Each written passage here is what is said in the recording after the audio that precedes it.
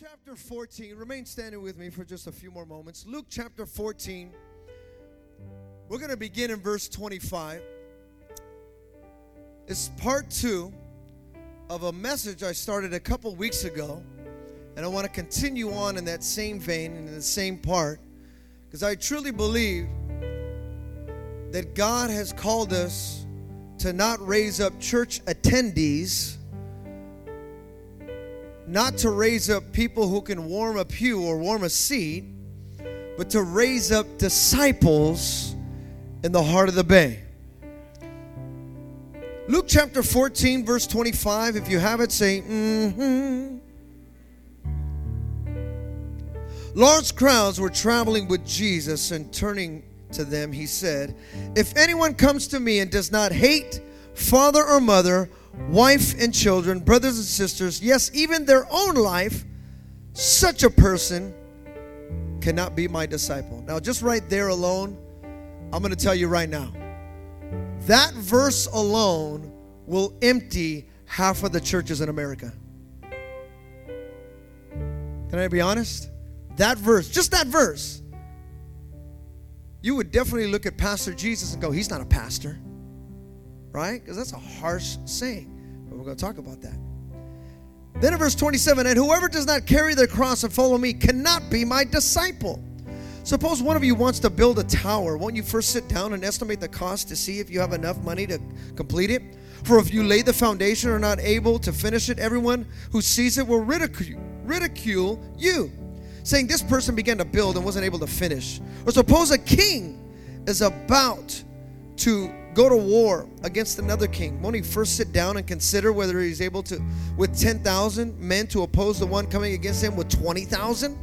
If he is not able, he will send out a delegation while the other is still a long way off and will ask for terms of peace. In the same way, those of you who do not give up everything you have cannot be my disciples. Salt is good, but if it loses its saltiness, how can it be made salty again? It is fit neither for the soil nor for the manure pile. It is thrown out. Whoever has ears to hear, let them hear. Before you're seated, shake your neighbor's hand and tell them, "You are so salty."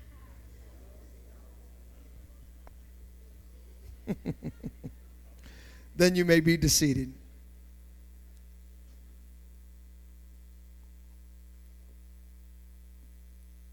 I've entitled this message, Disciple Me 5. My kids watched a movie just a few weeks ago. They've been watching it pretty much every year. One comes out called Despicable Me.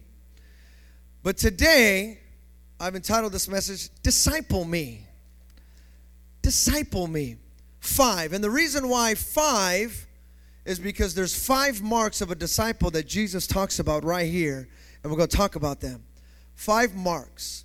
5 true hallmarks of what we see a disciple is, or should I say a disciple isn't. And this is what Jesus was talking about. Somebody say, disciple me. One more time. Say, disciple me. It's funny how you and I come to church and we may think the moment I'm saved, I am a disciple. But I want you to know something. There's no such thing as an instant disciple. Disciples take time. Congregants, all it takes is 2 hours of your time. You could be a congregant like that. But to be a disciple, it takes time. One more time, somebody say, disciple me. Somebody say, disciple me. I shared this a few weeks ago, how there was a Russian comedian. I don't know if you remember him. His name was Yakov Smirnoff. You remember him? And he had visited the country some time ago. And he tripped out on how everything here in America was instant. He went to the store and he saw powdered juice. All you had to do was add water and poof, you got instant juice. I said, wow, that's pretty good. You went down the other aisles and he went and he saw powdered milk. He said, all you do is add water and poof, you get milk. Then he began with another observation. He goes, wow, this country, you guys got baby powder. All you do is add water and poof, you make babies. The funny thing is that sometimes we in church, those of us that come to church in a religious fashion, we think, wow, all I got to do is get baptized and poof, I'm a disciple. We think the same thing, but I want you to know something here today. I pray that each and every one of you add water to your life. You get baptized. You need to get baptized. But my friend, more than the baptism, I want you to be a disciple, a man or woman that goes after the things of God. I know it may be tough. I know it may be hard, but I want you to know something. God will give you the strength that you need to be that man of God, to be that woman of God that just says, hey, I don't come to church just to look at the church, but I come to church to be the church. I am the church. And I want the indwelling of the Holy Ghost because I am a disciple of God. If you believe that, give the Lord a hand of praise. See, my friend, disciples are made, they're not born. Disciples are made, they're not born. And in this portion of Scripture, we look at these harsh or intense images of what Jesus teaches about the lessons of discipleship. Now, this is very, very important. There are different levels that we see here with Christ that he shares about this discipleship. And we're going to look at these intense images. Because if you look at this, and I shared it at the very beginning, these images are so intense, I believe that they would empty half of the churches of America today. That's how intense these images are.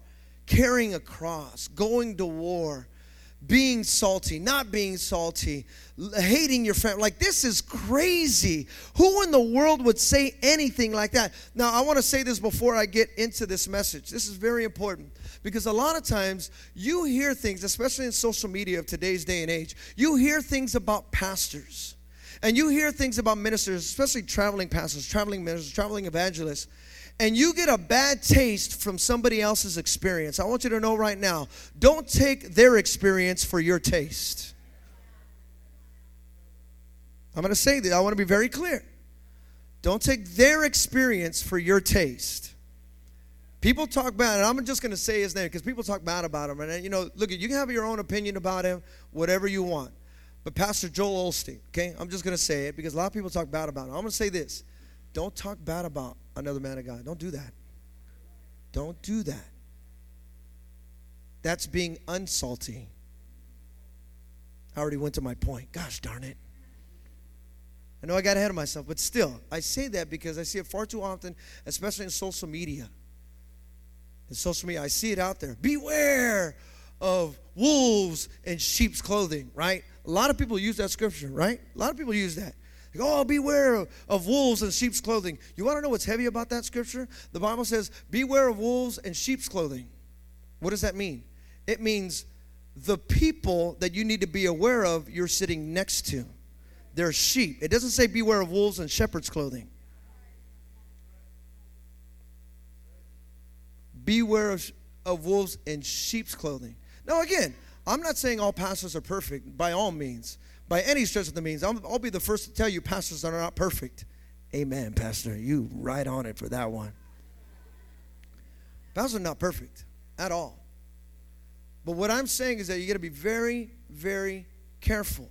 Because if you're not carrying your own cross, don't get mad when somebody else is trying to bear theirs. Be very careful with that. This is discipleship. I know some of you right now, oh, man, Pastor, you went right for the jugular. Amen. I'm going right for it because I don't want just congregants. I want disciples. I want men and women of God that say, I want to be a disciple after God's own heart. Can I hear an amen? Now, really quickly, I just want to give you the three that I went over last week, just to review, and then we're going to get into the other two. But really quickly, the first mark of a disciple is the family mark. Somebody say family. Somebody say family. Now, what's very important with this one, he says that you have to be able to hate your own family. Matter of fact, he says you got to hate your own self. You can't love your own self. Now, I shared this word. Now, and you have to understand this word. A lot of theologians believe that Jesus was giving it a hyperbole. A hyperbole is an over-exaggeration of something. In other words, if I've told you once, I told you a million times. How many times do I have to tell? I've told you 1,000,000. Now, let's be honest. Let's get technical. Have you really told him 1,000,000 times? No. It just feels like that, right? It's a feeling. I told you 1,000,000 times. Did you really tell me? I only heard you tell me once. Well, in our minds, like, once is enough. But Jesus is saying, look, what else do I got to tell you? You got to love me more. Matter of fact, look, you're not even getting the point that I'm telling you to love me more than everybody else. So this is the best thing. You got to hate your family. Dang, that's messed up. Well, you're not getting it. I need you to understand this. In other words, what Christ is saying is that you need to love me above everything and everyone, even above yourself. If I'm not number one, your priorities are out of whack. That's what he's saying. If I, Jesus, am not number one, it doesn't matter what you have in any order. 2 through 100 doesn't even matter. Because if I'm not number one, everything is out of whack. You and I must understand, listen, I know you love your mom. I know you love your dad. I know you love your son. I know you love your daughter. But the one that you need to love even more than them is Jesus himself. He is the way. He is the truth. And he is the life. If you want eternal life, it's not going to be in your bank account. It's not going to be in your carport. It's not going to be in your house. The only way to get through eternal life to heaven is through Jesus Christ. And he wants to be number one. Make him number one. Tell your neighbor, make him number one. See, the thing about it is that when he's talking about this family, Mark, is that he's telling you, you need to make a choice. The thing about it is that, and you've heard this term before, right? Family you cannot choose. Friends you can choose. Right? You can't choose your family. Whatever you were born into, you were born into. And some of you, you were born into a whole lot of crazy nuts in your family. And some of you, even when you talk about your family, you're like, yeah, that's just my family. Oh, God, it's my family. You didn't have a choice with that. The thing about it is because we use the term of a great, holy, respectful term of father, right? We use that term. He's the Father. So a lot of times when we say God the Father, you still have family in your head. And for some of you, you have a bad taste when it comes to family. And so you're like, oh, man, do I have to? Well, that's the thing. You don't have to. You should want to. You should want for God to be your everything. That's what he's saying in this mark. Make God number one. The second one was the cross mark, a cross mark. A real disciple is able to live like a dead person.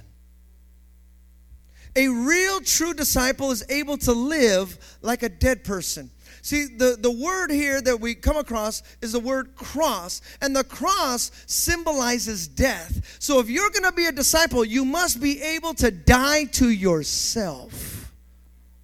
You have to be able, if you cannot die to yourself, being a disciple is going to be very difficult. You know, one of the things I love about our men's home, so I love that makes us very distinct, especially as Victory Outreach. Now, I personally never went through the home. I'm not a product of the home. I'm a byproduct of the home. Catch that one. Put that in your pocket. That's going to be in your next generation or generation. They're going to use that same term. Trust me. That's what you want. You don't want to produce products of the home. You want byproducts. You could take that. That's yours. Put it right there. Right? Like Art, he's got byproducts. That's what Art has. He's got byproducts. I'm a byproduct. But what I love about the home that makes us very distinct is that the moment you walk into the home, we ask you a bunch of questions, right? Do you have ID? Do you have this, that?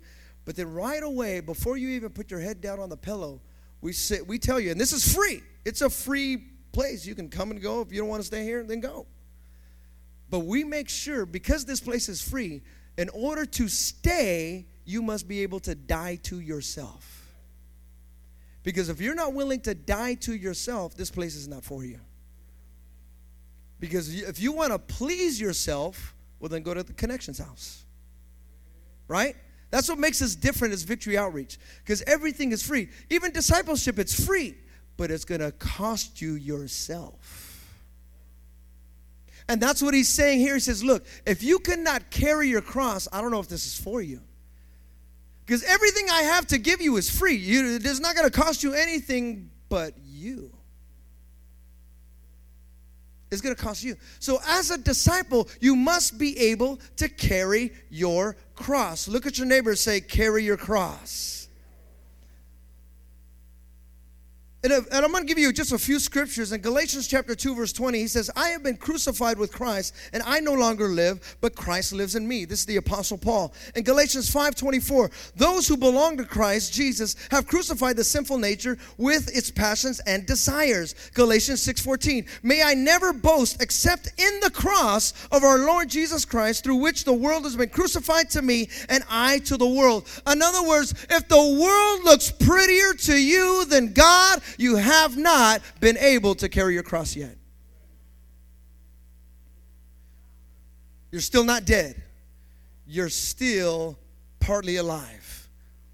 Because if the other stuff of what the world has to offer looks better than God, you're not carrying your cross. You may have a cross, but to carry it, it must be dead. I can't remember exactly what movie it was, but there was a very famous line, right? Where I think it was his son or his brother came to him and says, you're dead to me. You're dead to me. Yeah, that's what it was. All right. But basically in that line, what he was saying, look, you're my family. Where's it? But from here on out, whatever you do doesn't matter. I don't care. What Christ is saying here is that you must be able to hear and see the things of the world and say, I don't care. Doesn't matter. Doesn't matter to me.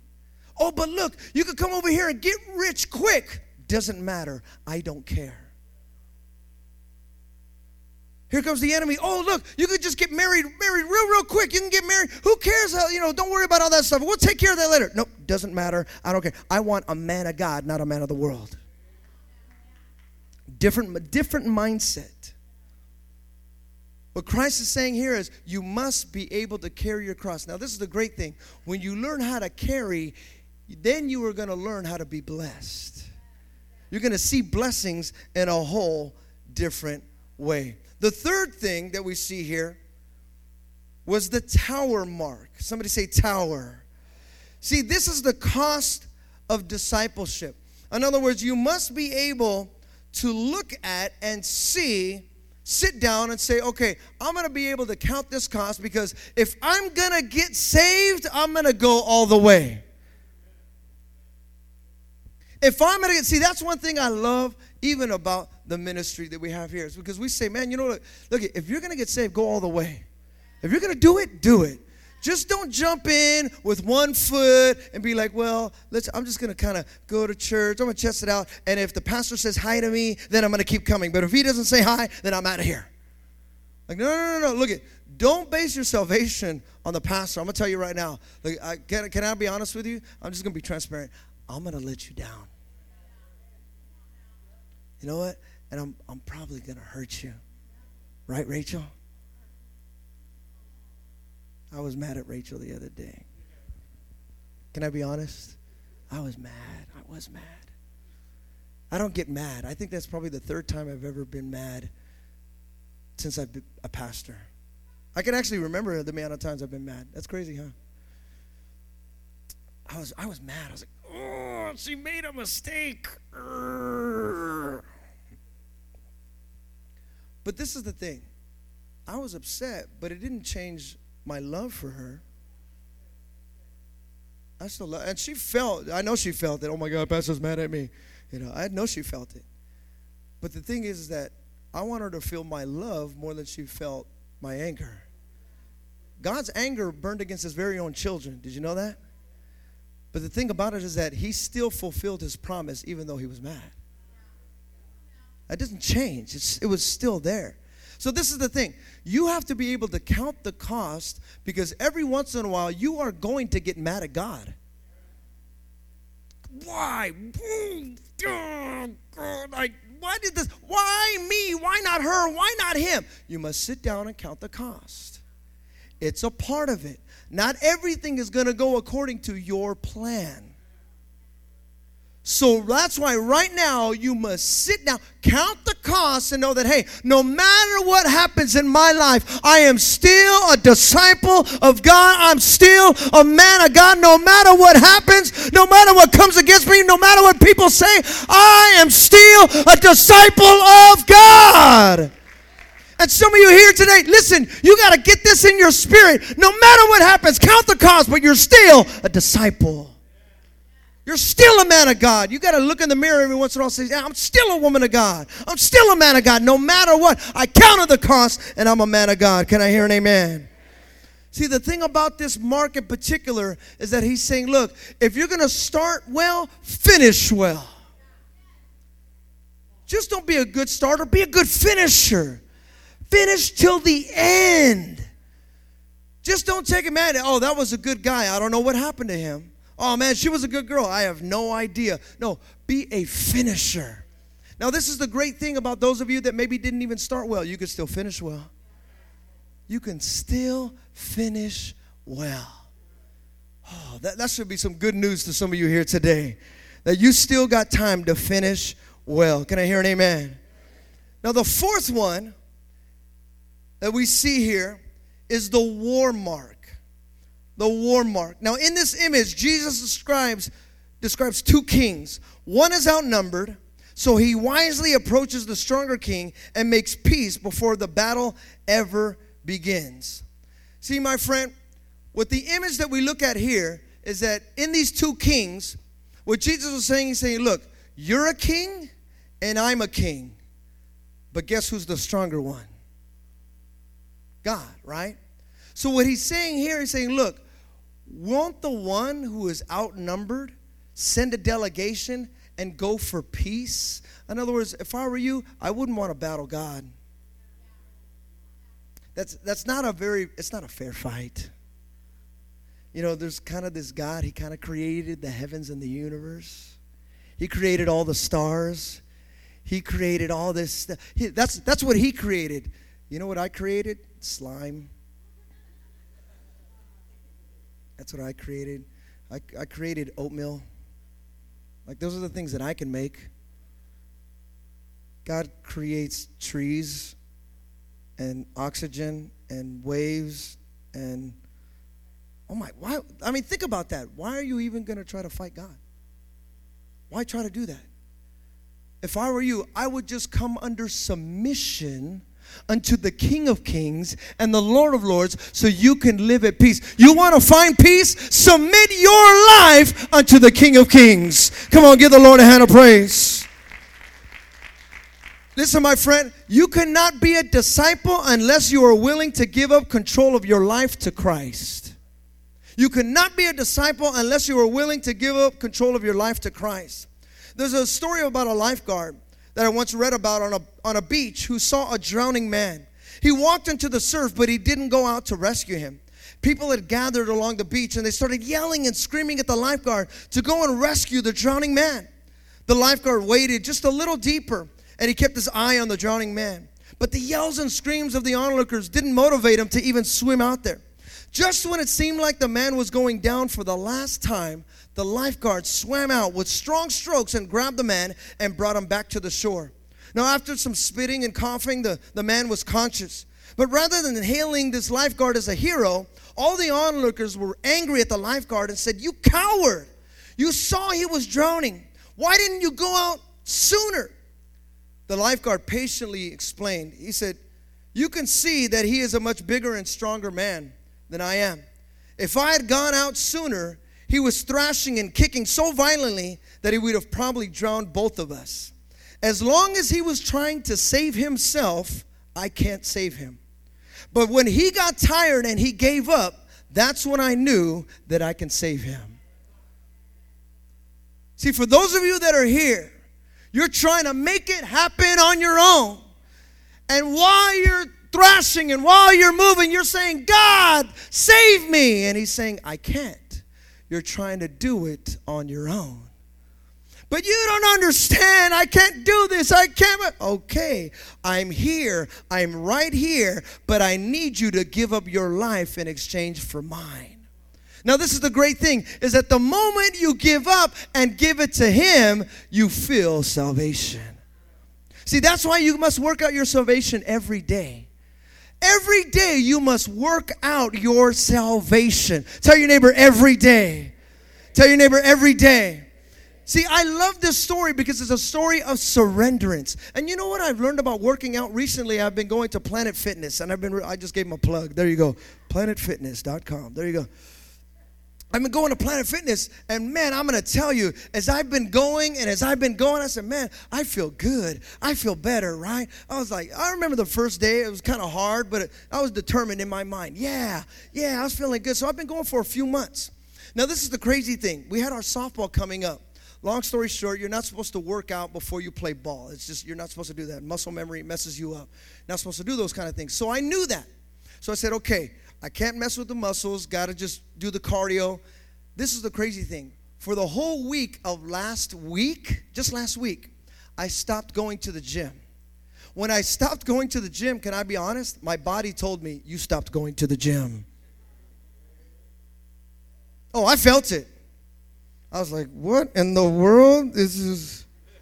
Now, I know some of you are laughing at, Pastor, give me a break. But this is the thing. This is my body. It's not yours. I can't give you. You have your own breaks. I got mine. See, that's the thing about salvation. I know some of you look at other people going, oh, my gosh, that's all? Give me a break. I'm like, no. You have your breaks. They have theirs. You have to work out your salvation every day until you must surrender your life every day. I know you surrendered it once at the altar, and you came to the altar and you said, God, I give you my life. You can have it. But the thing is, you must do that same thing every single day, where you wake up and say, okay, God, I'm not going to take over this day. You take full control. I surrender my life to you. This is not mine. This is yours. I surrender my life to you. See, I think the real discipleship that Jesus was saying, when you say, Jesus, I give up and I give you full control. The one thing I love about the surrendering, that you'll see that gesture of putting up your hands, because many of you are here, probably you've been visiting our church, and you see a lot of people lifting their hands. And you're probably looking at a lot of the people lifting their hands, especially in Victory Outreach. They got a lot of tattoos. You'll see a lot of marks over here. And you're probably looking at them and going, oh, my gosh, why are they lifting their hands? Is the police here? What's going on right now? This is crazy, because the majority of the time, the only time most people would ever lift their hands is somebody putting a gun to their head, putting a gun to their back, saying, freeze, lift your hands. And the reason why is because they want to make sure that you're going to give up your life for what they're about to tell you. You got to stop whatever you're doing, and now you're in my control.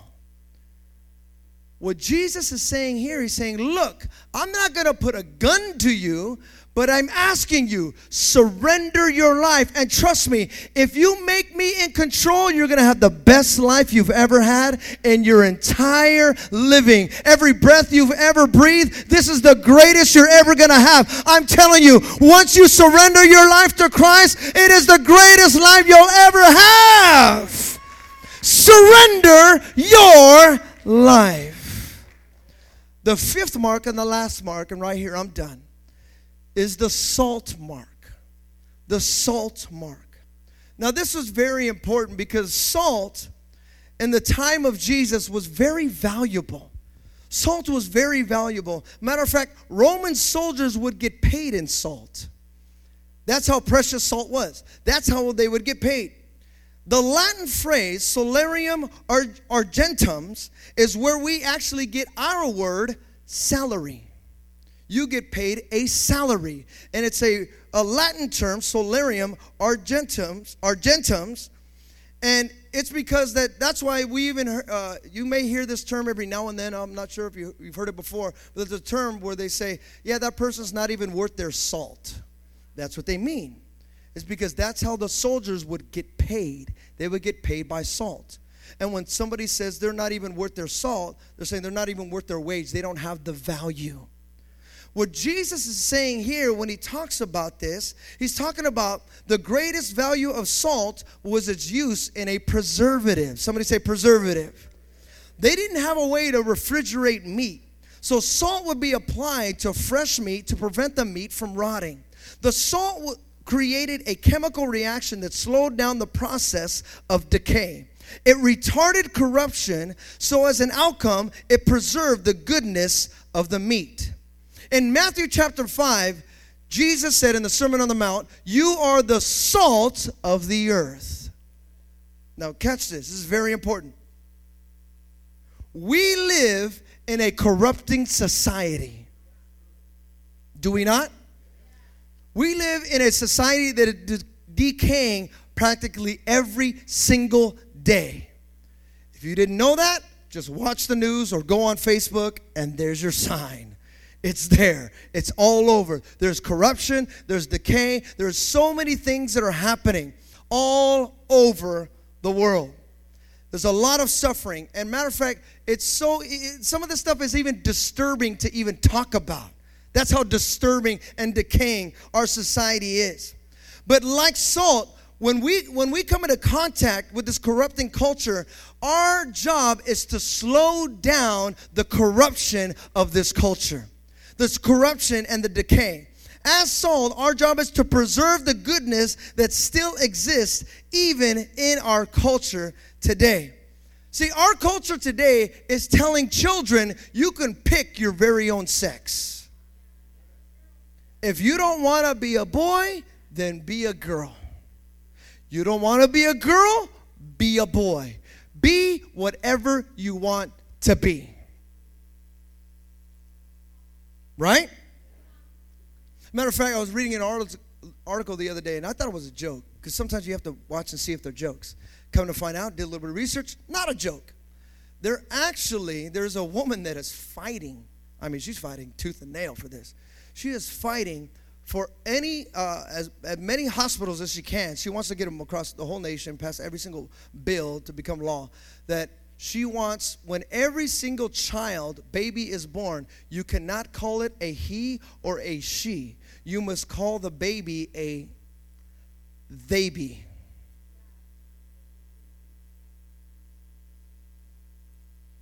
Now, I know some of you right now, so you're like, oh my God, what in the world? See, well, that's the decay. Decay should make you have a crazy face. Like, what? I say this because when I start saying these things and you're just, well, that's the way that it is, then there's something starting to corrupt even in you. According to this, you're losing your saltiness.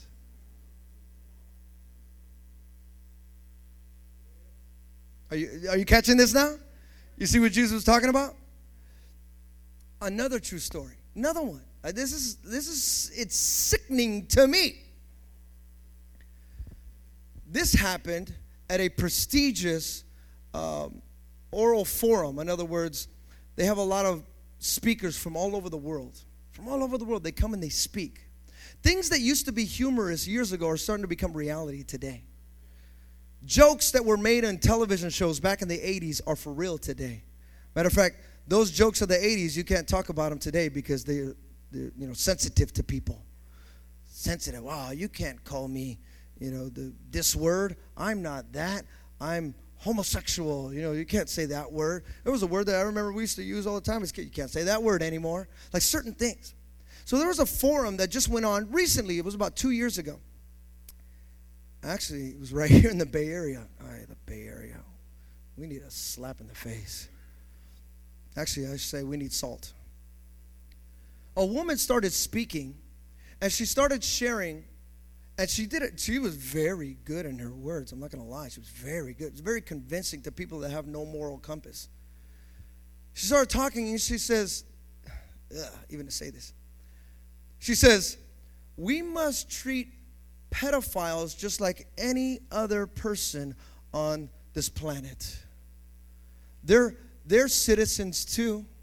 They just have a different urge. That's what she said. They have different urges. And so we must be able to help them through this whole thing. But then she started talking, and you're like, wait, what? Huh? She goes, yeah. And so now see, what we do, and she started comparing murderers and pedophilias, that they're nice people. And I just went, what in the world? This is a joke. I know this is a joke. This has got to be a joke. This is definitely a joke. Am I watching a joke? This is a joke. It's got to be a joke. Now, the thing about it is that in today's day and age, there's a lot of satire websites.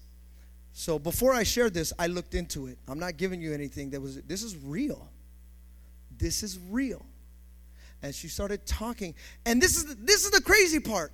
People started clapping. Oh, that got me. They were clapping. Yeah, that's true, huh?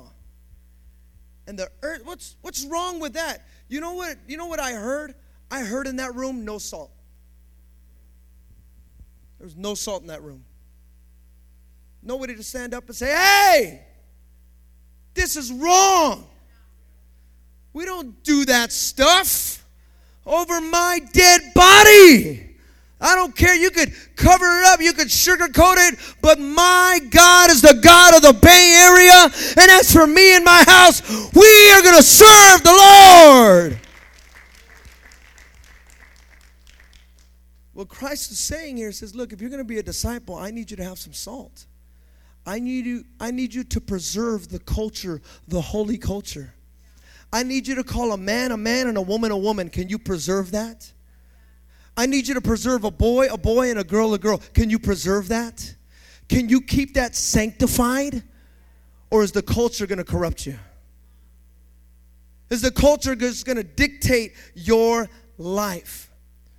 See, the problem that Jesus identified is that some people have lost their saltiness. You know what salt experts say? Salt experts say that pure salt never loses its saltiness. Pure salt never loses its saltiness. The salt that was used in Jesus' time, it was mined, and you know where it came from? That salt came from the Dead Sea. So what they would do is when the water evaporated, it left the salt. But the salt was sometimes mixed with other minerals that although it looked like salt and it poured like salt, it wasn't salty. So when it was placed on food, it was tasteless. When it was applied to fresh meat, the meat began to rot. Look at you right now, you're placed in a place that needs salt. You know what it's called? Your job. Can I go to your job and taste your saltiness, or do I taste the culture? This is a heavy message, right? It's heavy. See, this is very important because some of you, I need you to catch this because I did this. This happened with me. I went to work. I worked at UPS for a short amount of time, not a long time because I had to make a choice between UPS and ministry. I chose ministry, thank the Lord. But I worked at UPS, and when I worked at UPS, just because I wanted to fit in, I went in there, and the first job that they give you, if you're going to come right in, you're going to unbox. You're going to get the trailers, and I'm going to tell you, oh my gosh. Anybody work at UPS or anybody? Okay. Oh my Lord. They work you. You are worked. So I remember I went there, hey, it's my first time. I don't want to say anything. I'd go in there, and they're bumping, ain't nothing but a gangster. Okay, but hey, you don't want to say nothing because, I don't want to lose my job. I don't want to lose my rep. I don't want to lose my coolness. This is the crazy thing. This is what I learned. By not wanting to lose my coolness, I can lose my salt. Well, it's just the way that it is. Everybody tells dirty jokes. What's the big deal? Everybody talks about their escapades that they had over the weekend. And I know this guy's married and he's talking about that. I haven't told him anything, but maybe his pastor should tell him something. I know he goes to church. He kind of goes to church. I'm not sure if he goes to church, but if he went to church, his pastor should tell him he shouldn't be doing that. I shouldn't tell him that. Why? You're the salt. And if you're the salt, now believe me, I understand that some situations require more boldness than others, but this is the thing. You're the salt. And if you always think that it's the pastor's job to pour the salt, then my friend, you're in for a rude awakening. This is why we're going to have decay in our culture. and things that are going to come constantly all over and say, man, what is going on? This place is getting more messed up, but that's just the way that it is. We're just accepting it. But I'm here to tell you, listen, my friend, we live in the Bay Area. I understand we live in a liberal area, but I believe that God is raising up men and women that still have their salt. They still can speak up when they need to speak up. They still got boldness when they need to be bold. Don't let the world dictate the holiness and the discipleship of who you are. You are called by God to be the salt of the earth. You're called to be the salt. Jesus said right here, if salt loses its saltiness, how can it be made salty again? Now this is the thing. Back then, they didn't know the process to make the unsalted salt salty again. There is a process today. There's a process today to get you back salty to that place that you need to be. The process that you and I are looking at is that his blood bought you, and his blood makes you salty, and his word keeps you salty.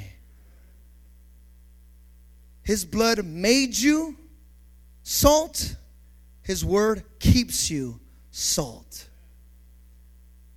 For you and I to understand, to be a disciple, I understand that this whole message, even in and of itself, is a tough one. Like, but Pastor, you don't understand. Well, you're absolutely right. I don't understand. That's why I said a message like this will empty half of the churches in America. Because half of the churches in America, I just want to come, I just want to lift my hands, praise the Lord, hallelujah. Oh, we're almost done. Okay, good, because I'm done. Man, this salt is just way too much right now. Everybody's just too salty for me. My friend, if too much worship is salty for you, you're losing your saltiness. If too much prayer is too salty for you, you're losing your saltiness. You're losing it. You're losing it. And you got to be honest with yourself. You're losing it. Some of you right now, you got to get that saltiness back. Listen, even when I use that term, I understand the neighborhood, I understand the culture, because that term salty is in a derogative, it's in a negative term. Oh, he's being salty.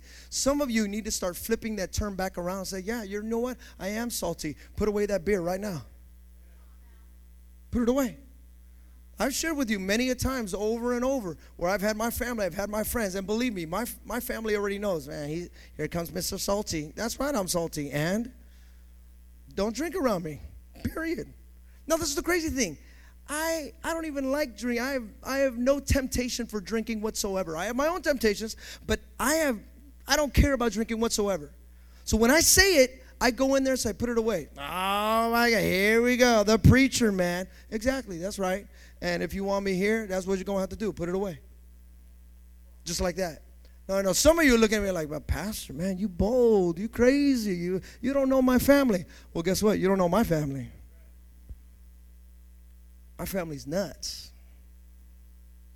They're like Almond Joy nuts. And you want to know the craziest thing? I'm the smallest one of the family. It's the true story. I am the smallest one of the whole family. Even my cousins and my cousins' cousins are bigger than me. All of them. Boys, girls, all of them. They're all bigger than me. So imagine me, the smallest one, coming in. And I don't even say it anymore, but I used to. I used to walk in and I'd go, yeah, is somebody going to put that away? They go, oh, excuse me, Mr. Goody. That's right. That's exactly right. Because the more you keep smoking around me, the more I'm going to lose my salt. I ain't losing my salt today. Not losing my salt. I'm going to keep my fruit and keep my salt. So put it away. Now they already know. They believe me, they already know. There's no questions asked. They already know. I even saw one put it in his pocket one time. Burned a hole. So what?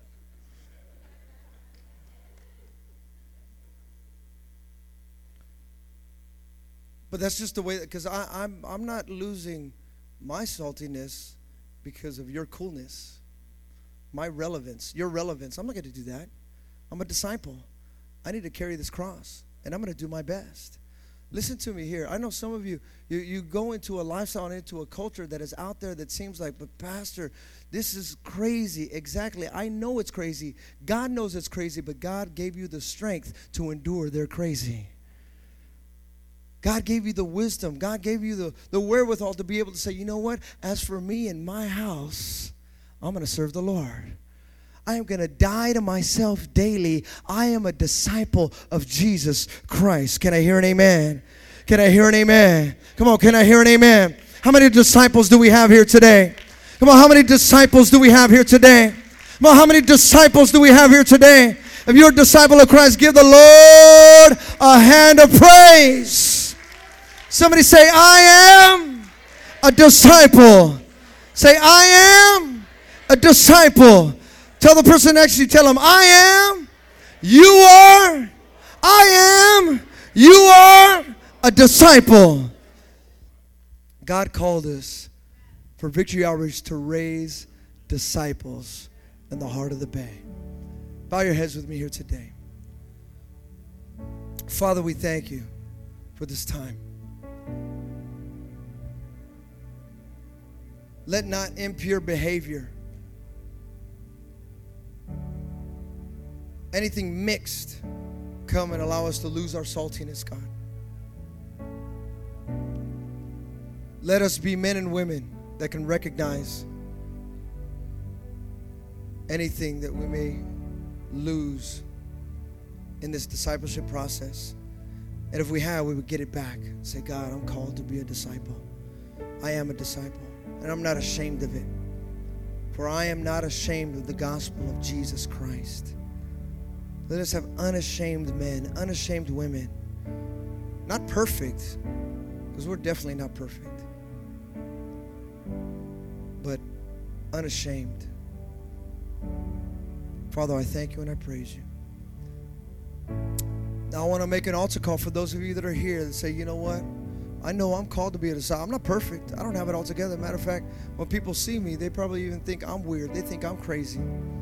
Say, how? Look at her. Look at him. They're all messed up. Yeah, you may be messed up, but you still got your salt. You still are carrying your cross. You may not be here all the time, but you're a disciple. And so for those of you that even you come on Sundays, you're here on Sundays and say, hey, Pastor, I'm here. I want to be here every Sunday. But Monday through Saturday, you're still a disciple. You're still a disciple. Even though we may not see you, we may not communicate, you're still a disciple. And if you're here today and you say, you know what, God has called me to be a disciple. God has called me to be a man or a woman, and it's to be a disciple. Church attendance doesn't make a disciple, it helps shape a disciple. That's what church attendance does. It doesn't make one, it shapes one. So if you're here today and you're saying, you know what, Pastor, I am called to be a disciple. I'm not perfect, but I'm called to be a disciple. I'm striving after God's own heart. I want to be a man, I want to be a woman, I want to be a husband, I want to be a wife, I want to be a son, I want to be a daughter that is a disciple, that when people see me, they know without a shadow of a doubt that I am a disciple of Christ. With every head bowed and every eye closed, if that's you here, I want you to stand to your feet, come to this altar, and we're going to pray right now. We're going to believe God right now for something powerful within our hearts, within our minds, our bodies, our souls. Just stand to your feet, come to this altar, and stand right here. Surrender your life. Surrender your heart. Working it out every day. Every day. Surrendering. The gesture of surrendering. Knowing that He is the King of Kings. Living at peace with God. Living at peace with God.